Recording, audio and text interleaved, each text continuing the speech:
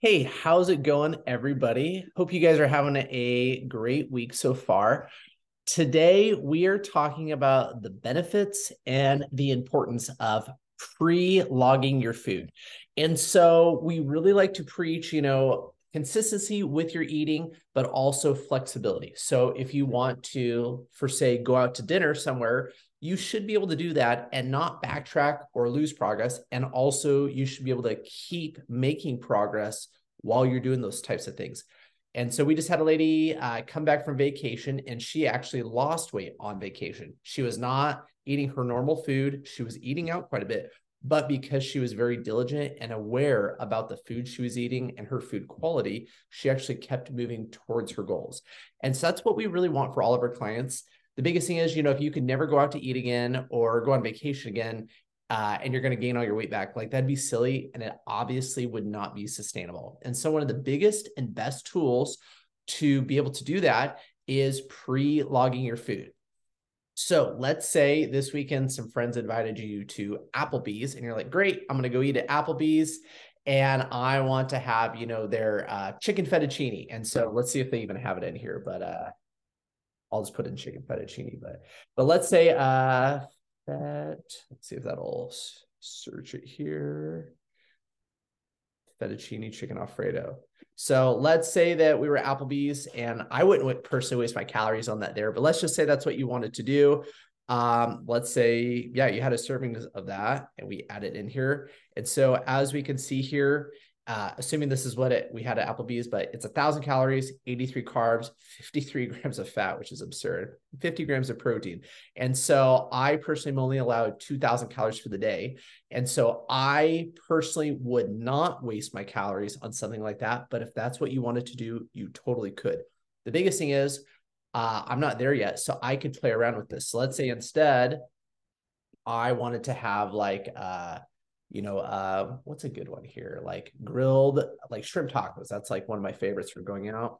What would happen if I put something like that in instead? So shrimp tacos, here we go. These are like homemade ones. But let's say I had two of those.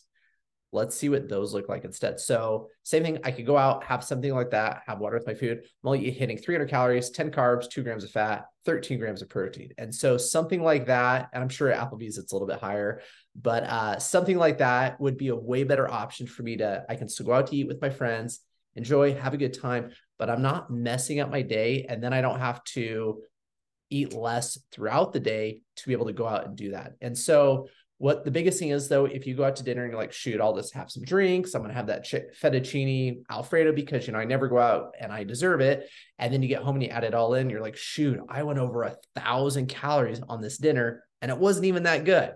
And so just by essentially, like I said, pre-logging that and just being, the biggest thing is just going to be aware. And so, like I said, if you just love Applebee's and you think their chicken fettuccine is the best in the world, go out and have it, just pre-plan for it. And you can still make that work in for your day. Where people get into a tight spot is they don't pre-track everything, they eat whatever they want throughout the day. And then they go out to dinner and they put that food in. And now, like I said, you're, 1,000 or 2,000 calories over.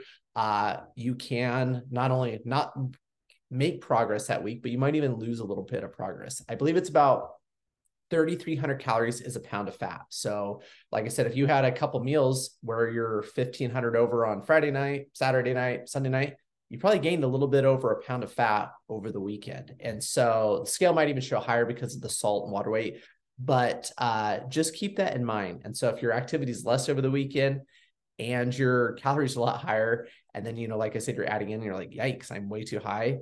Those types of things can happen. So the biggest thing is, like I said, we're not against splurging, going out to eat. We want this to be a lifestyle.